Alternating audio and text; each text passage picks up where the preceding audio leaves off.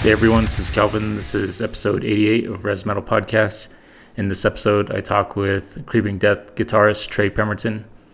If you're not familiar with Creeping Death, they are a Dallas, Texas death metal band and play a style that fuses hardcore and thrash with death metal. Creeping Death will be releasing their second album, Boundless Domain, on June 16th. I've been a fan of Creeping Death for a few years now, ever since their first album, Wretched Illusion, came out in 2019. I've mainly been drawn to Creeping Death because of the name of the band. They are named after my favorite Metallica song, Creeping Death.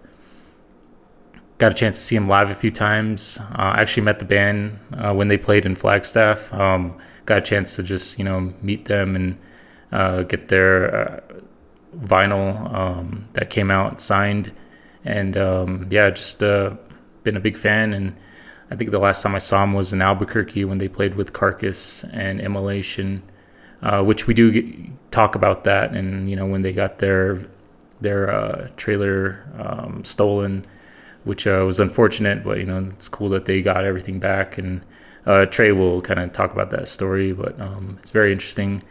And they got an upcoming tour coming up in June and July. Be sure to check them out if you're in their area.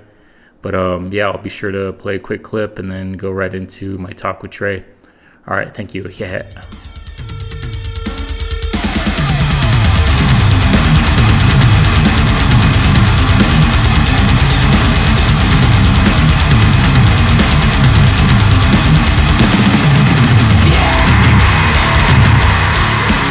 Hey everyone, I'm talking to Trey Pemberton of Creeping Death, guitarist for Creeping Death. How are you doing, Trey? Doing well. How are you doing? Good. I'm on my lunch break, so I'm like my work clothes. I ran home to do this. Yeah, it was just I'm looking forward to talking with you guys. Got a new album coming out on June 16th, Boundless Domain. Yes, sir.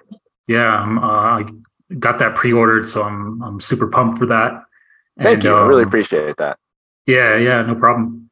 And then you guys just did a tour with Carcass, Menace Voice, and Sacred Reich. How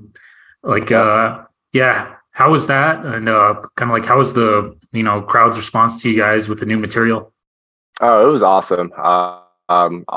We've toured with Carcass before, and they're some of our closest friends in music that we've met. We love all of them, all of their crew. Everyone else on the tour was amazing.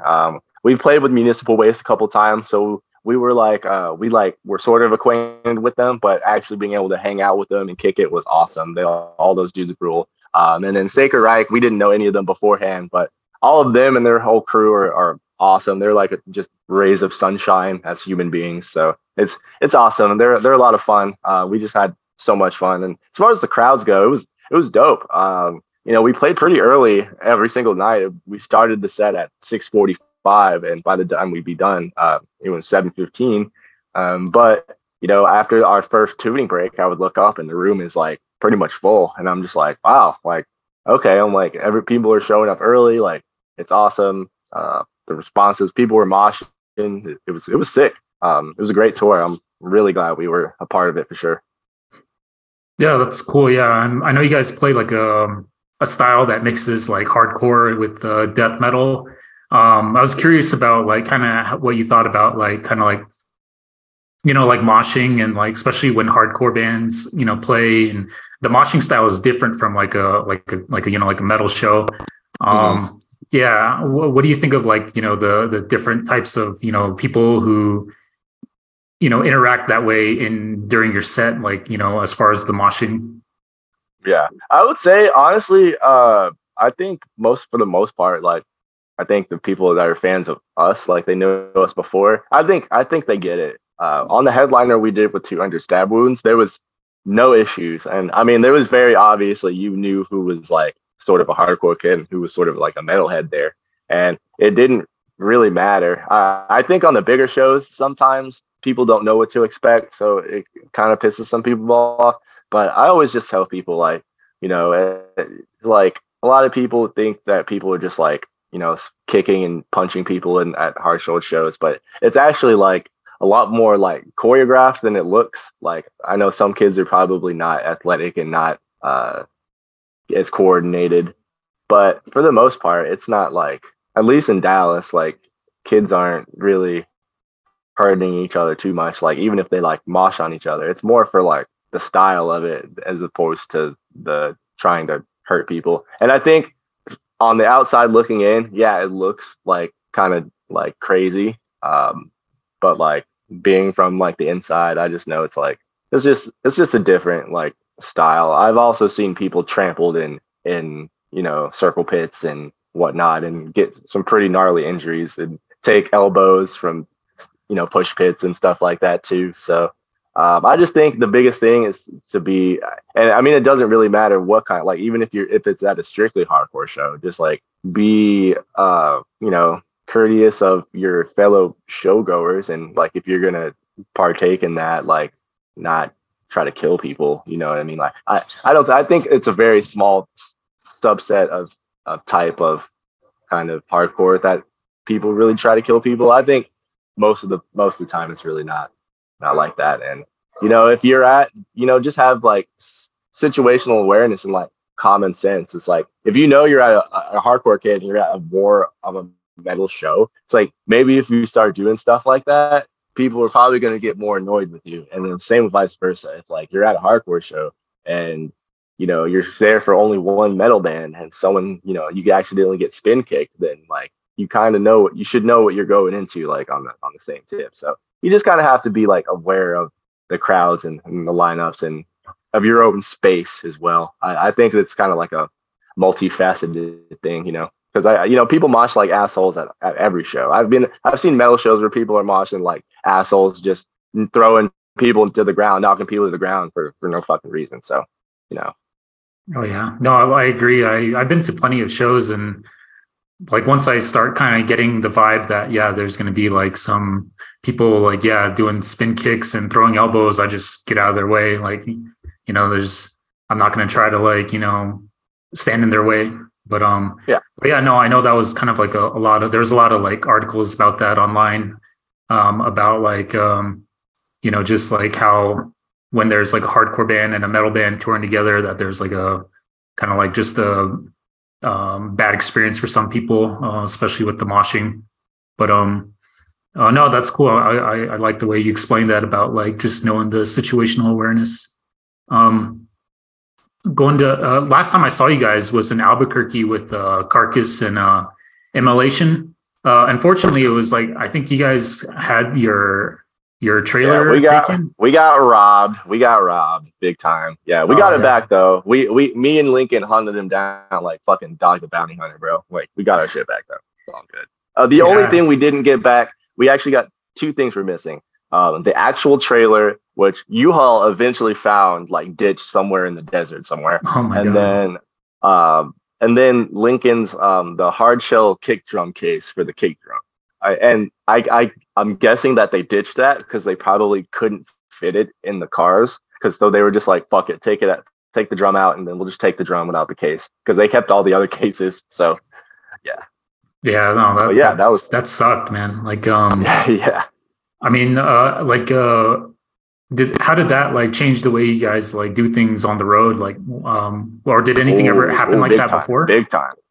No, it's not. We were. I'm so glad that we got them. So like we have had air tags for I think a couple years prior to that. Just our friends were getting robbed, like left and right, like going out these places, and you can only have so much protection by having someone sleeping in the van. You know what I mean? Like, so we were like, yo, let's get these air tags. Like we need these just in case. And so yeah, they really came in handy. I wish they were the original air tags, because Apple had to like nerf them because people were dropping them in people's purses, and it used to ping constantly where you could always know where it is, but now it only updates every like 30 minutes or every hour or something like that, because people were dropping it in people's purses and like basically following them and trying to like kidnap and traffic them and stuff like that. So so they had to basically nerf the capability so it's not able to like update as much, which made it a little bit harder to track down. But it's still absolutely worth it. Like if you have some sort of tracking device or LoJack that you can put with your belongings, because yeah, people will just take your shit. Like the people who took our stuff. Like I saw a lot, we saw comments online and stuff like, oh, this is why you sleep in the van. It's like we did have someone sleeping in the van. Reese was in the van, and Reese woke up 90 seconds after they had gotten done taking it. They had taken it so fast, there was nothing that Reese could have done. And honestly, I'm not trying to be funny. Someone is willing to take a fully loaded trailer off of a hitch by themselves and drop it on another hitch. Like I'm not trying. I don't want Reese to hop out and one-on-one that person. You know what I mean? Because obviously they're going to be outnumbered because someone is in the car and then someone is moving the trailer. So, I would just say, I would tell Reese to let them take it, even if they caught them 90 seconds sooner. So so that was crazy. We were lucky enough to get our stuff back. And as far as things like how we operate now, we never stay in the city limits of any city anymore. We always drive outside of town, usually, anywhere from 30 minutes to hour, 2 hours. So one, we can get a little bit of a distance on the drive the next day. And then two, typically the hotels and stuff and the motels off of the highways and stuff like that, they're just for people who are traveling super long distances. You don't have people who are loitering there for long periods of time. So they're typically a little bit safer, knock on wood, of course. But so that's kind of like how we do it now. We don't fuck with staying in the city limits of anywhere, even if it's like known as a nice place or city or whatever. And that's as far as hotels go. If we're staying with like a friend or something like that in like a neighborhood, then it's like different, But if we're in like a hotel, motel, like public sort of place like that, then yeah, we're going outside of town just to stay. Yeah. Do you often like run into like people that or fans that offer you like a place to crash? Is that or is it kind of 50-50? We have homies that are all over the country, really, that usually somebody will let us crash if like there's certain places, like we have our homie Joey and Toledo.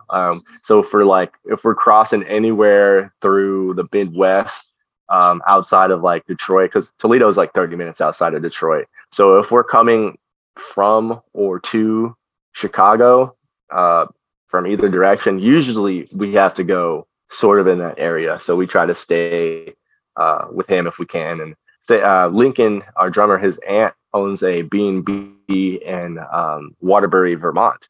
And every time we play Canada, or every time we play Montreal, we always pass through. You have to pass through Vermont to get to the border. So we always stay at her B&B and up there whenever we pass through that area. And we just have homies like out in places. Our friend Sky in Omaha always puts us up, and it's dead center in the middle of the country. So if we're doing the drive where we have to get from the Midwest, either Chicago or Minneapolis or something like that, to Denver, which is like usually the next spot, and there's usually an off day in between there. Then we go to Omaha and stay with Sky and hang out. So we just kind of do a little bit of both. Like if we know we're in a spot where we don't really know anybody, or our friends we do know don't have enough room, then we'll just get the hotels. We try to stay with people as often as we can. Oh yeah, that's good. Yeah, I'm in northern Arizona. I'm like kind of in the middle of nowhere. Every time I go, I've seen you guys, I always had to drive like 3, maybe 4 hours away. Yeah, it's always quite a distance. Yeah. I'm close to the Albuquerque. I'm near Gallup, New Mexico. So it's kind of a drive for me if I want to go somewhere. Usually if it's on the weekend, I can. Oh yeah, we definitely. It's much better. Yeah. Yeah, it's just too much for me in the middle of the week. It must be crazy. Yeah, it's okay. I mean, the roads out here are pretty messed up. There's like huge potholes. They're kind of scary at night if you run into them. And then there's like cattle, a lot of like people with like livestock, like cattle, like just like those sleep on the road, and you gotta like if you're sleepy, you really gotta like watch out for that for Yeah, like animals on the road. I remember specifically on that tour where we played Flagstaff. We're coming down out of that area where it's like the Grand Canyon like sort of park area, and it's sort of like um, I forget where what exactly what the town is. But you come into like that town outside after you just get done driving around all the mountains, and it was like pitch black. You know, we were just getting done driving out of the fog and like really scared. And I remember we're driving and we're looking for like a bathroom, and we go to this place and it's like run by like a generator, and we're like, I don't think this is like the right spot. And then we're pulling out, and the next thing we know, it's just like some like cattle, like we almost like smash into it. Like same thing. We were just like, oh my God, like swerve, like it was like really like before we got back into sort of the main highway, it was kind of like that where we had to like, we're like, oh wow, there's like, this is like way more rural. Like I didn't know Arizona like sort of got like that until I started touring. So yeah, it was really interesting out there. Yeah, it's crazy. They have like yeah, they have a lot of deer, like mountain lion, like there's a lot of like wild animals out there. Yeah, out here it's yeah, there's like some deer here and there, but yeah, it's mostly like people's livestock you got to watch out for. Um, but yeah, it's always like kind of like a journey for me to check out a show, like especially like a death metal show. But but yeah, no, that was I saw you guys with in Flagstaff that day, and that's when I saw you guys and got you guys to like autograph the Edge of Existence record. And but yeah, that was a sick show too. And then as far as the new album's Boundless Domain. It's the second full length album. It's going to come out on June 16th. I read a little promo email that it was produced by Killswitch Engage's guitarist Adam Dukowitz. How was that experience, and like how did he like challenge you or make you guys do things different, if any? Like how was that experience? It was awesome. He's extremely knowledgeable. He's extremely meticulous. He only accepts like the best of the best like possible takes. So it really forced us all to get like better at our crafts personally. So on that tip, it made us definitely better musicians. And then also he just has like a wealth of knowledge about just harmonies and layers and just way things sounds and then tones and stuff like that. So, just using his expertise and just and then applying it to where like things that where we wanted was really awesome. And he was not ever too pushy. He was never like he was very much like, this is like y'all's thing. Like, I'm here to like give the best. This is what I think the best ideas. But at the end of the day, like if you guys like don't like it, I'm not here to like make you like something different that you aren't. And it worked really well. He added a lot of layers, added a lot of harmonies and stuff like that. Helped with some songs on just moving structure, just moving things around, playing things less, playing some things more, stuff like that. So yeah, just little things, just kind of outside, from an outside perspective can help a lot on people's music, so yeah, I'm really grateful for Adam. It's a lot of fun working with him. He's a hilarious guy. He likes to hang out and party, and so do we. And so yeah, he's awesome. He's a fun dude. Loves to bust your balls and fits right in with Creeping Death because we all do the same shit. So yeah, it was awesome. Yeah, no, that's really cool. Yeah, I did get a chance to listen to the album, the promotional copy that was sent out, and yeah, definitely. It does sound different from the Wretched Illusions. Not too much different, but definitely the production is probably not as raw. I think it's probably a little more clean, which was kind of cool. And then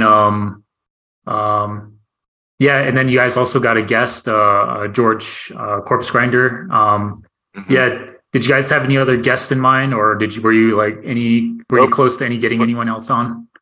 Oh, we didn't want anyone else because we were like, well, you have like arguably the most famous, vocalist in metal like on your track. Like, where else do you go? So we were just kind of like, we've also never been like a feature band. This is the first time we ever had someone else besides Reese sing on a track. So maybe we'll do like one or something like that on each release or something like that if we can find someone who's down. But yeah, we're not really a big, huge like feature band.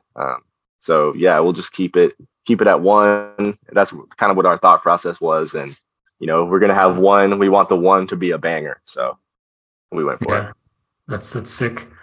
You guys got a tour this summer. It's a 2-part tour, one in June, one in July. I was looking at the dates. The closest for me would be Tucson. That's pretty far though. It's like a 6-hour drive for me. I don't know if I can. Excuse me. I don't know if I could make that. But All yeah, good. if you're I ever don't in blame the you. like the Flagstaff or Albuquerque area, for sure, I would definitely like hit that up. But yeah, I think Tucson might be little bit of a drive for me. Understandable, and I'm sure like we're gonna be touring so much between this year and like next year that I'm sure we'll probably be around that area again.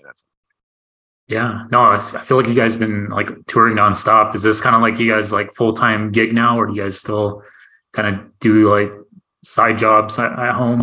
Yeah, we all still have side jobs when we're at home. I was just telling the last guy I asked about it, and we were like, or I told him that obviously right now that we have to be able to pay all of our bills, but we would like to get to the point where we didn't have to. Or actually, I told him we would like to get to the point where if we wanted to work, it would be like our choice because we didn't want to have 6 weeks of doing absolutely nothing. You know what I mean? Um, like it's doing nothing is really cool for like a couple weeks at a time, but after a while, picking up. I think I would personally just pick up a part-time gig no matter what, just to kind of keep myself busy. Not so.